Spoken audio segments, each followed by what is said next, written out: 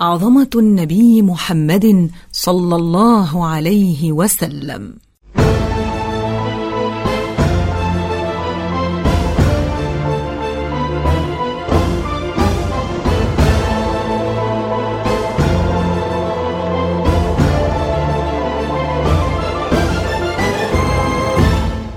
الحمد لله موفق المتقين لشكر النعمة، والصلاة والسلام على من أرسله الله للعالمين رحمة.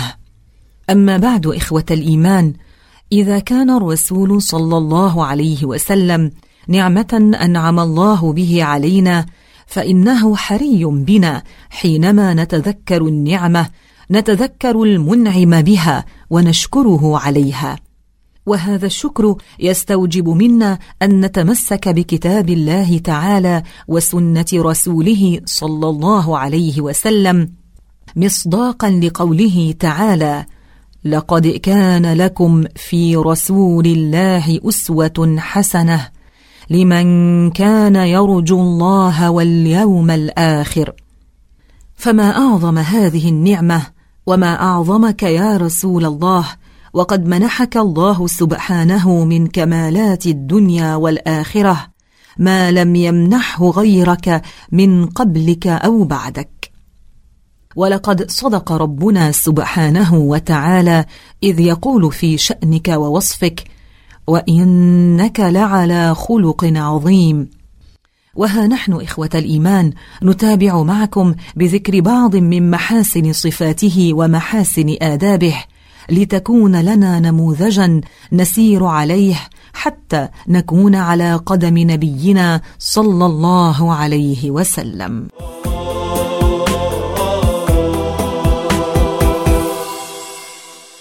الشمس تشبهه والبدر يحكيه، والدر يضحك والمرجان من فيه.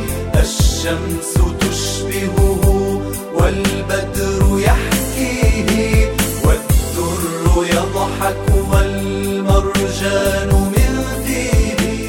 جوده وكرمه صلى الله عليه وسلم.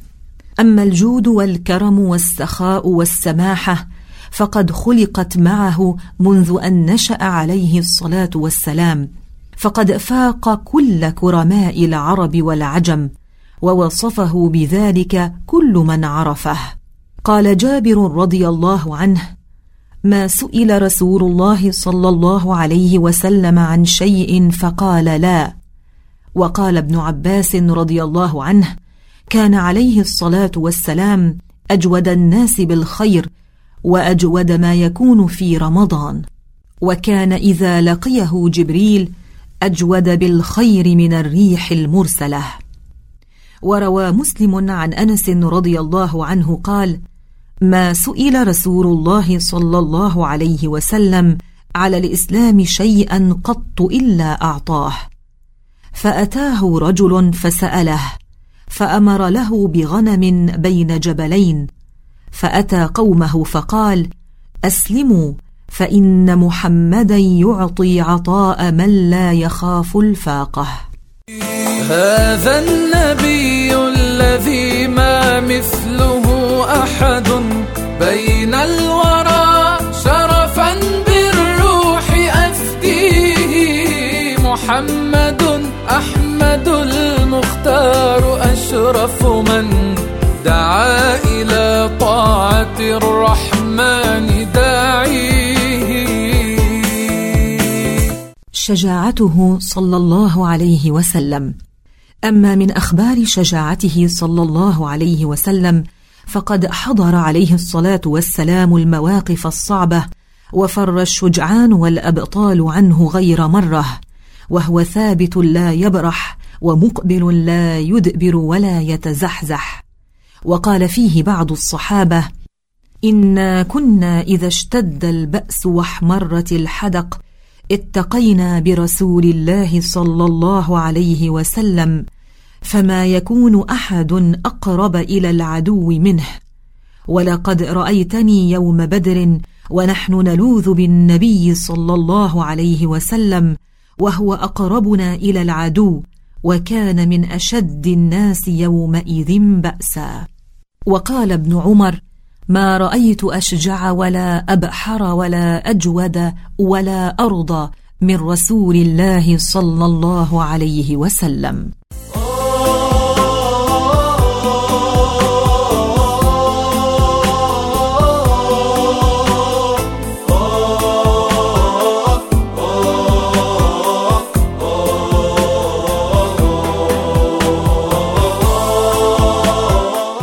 طيب رائحته صلى الله عليه وسلم.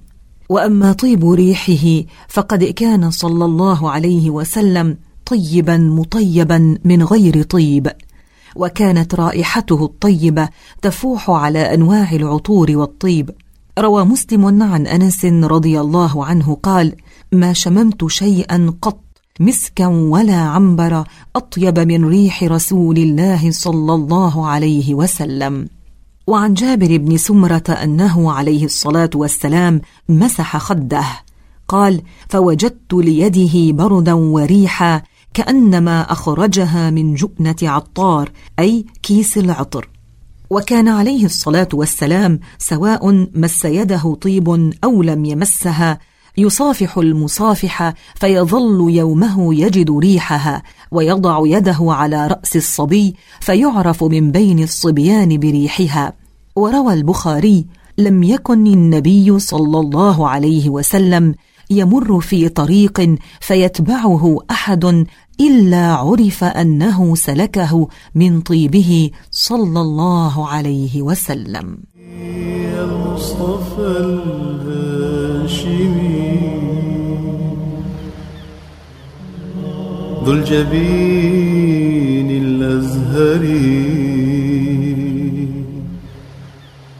عليه أزكى صلوات البارئ المصور. طلق المحيا نوره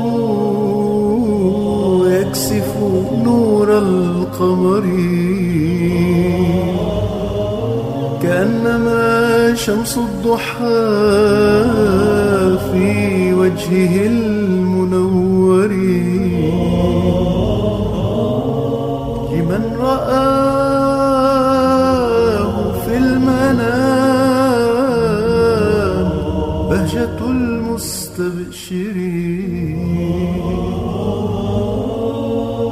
صورته محروسة من شبهة المزورين.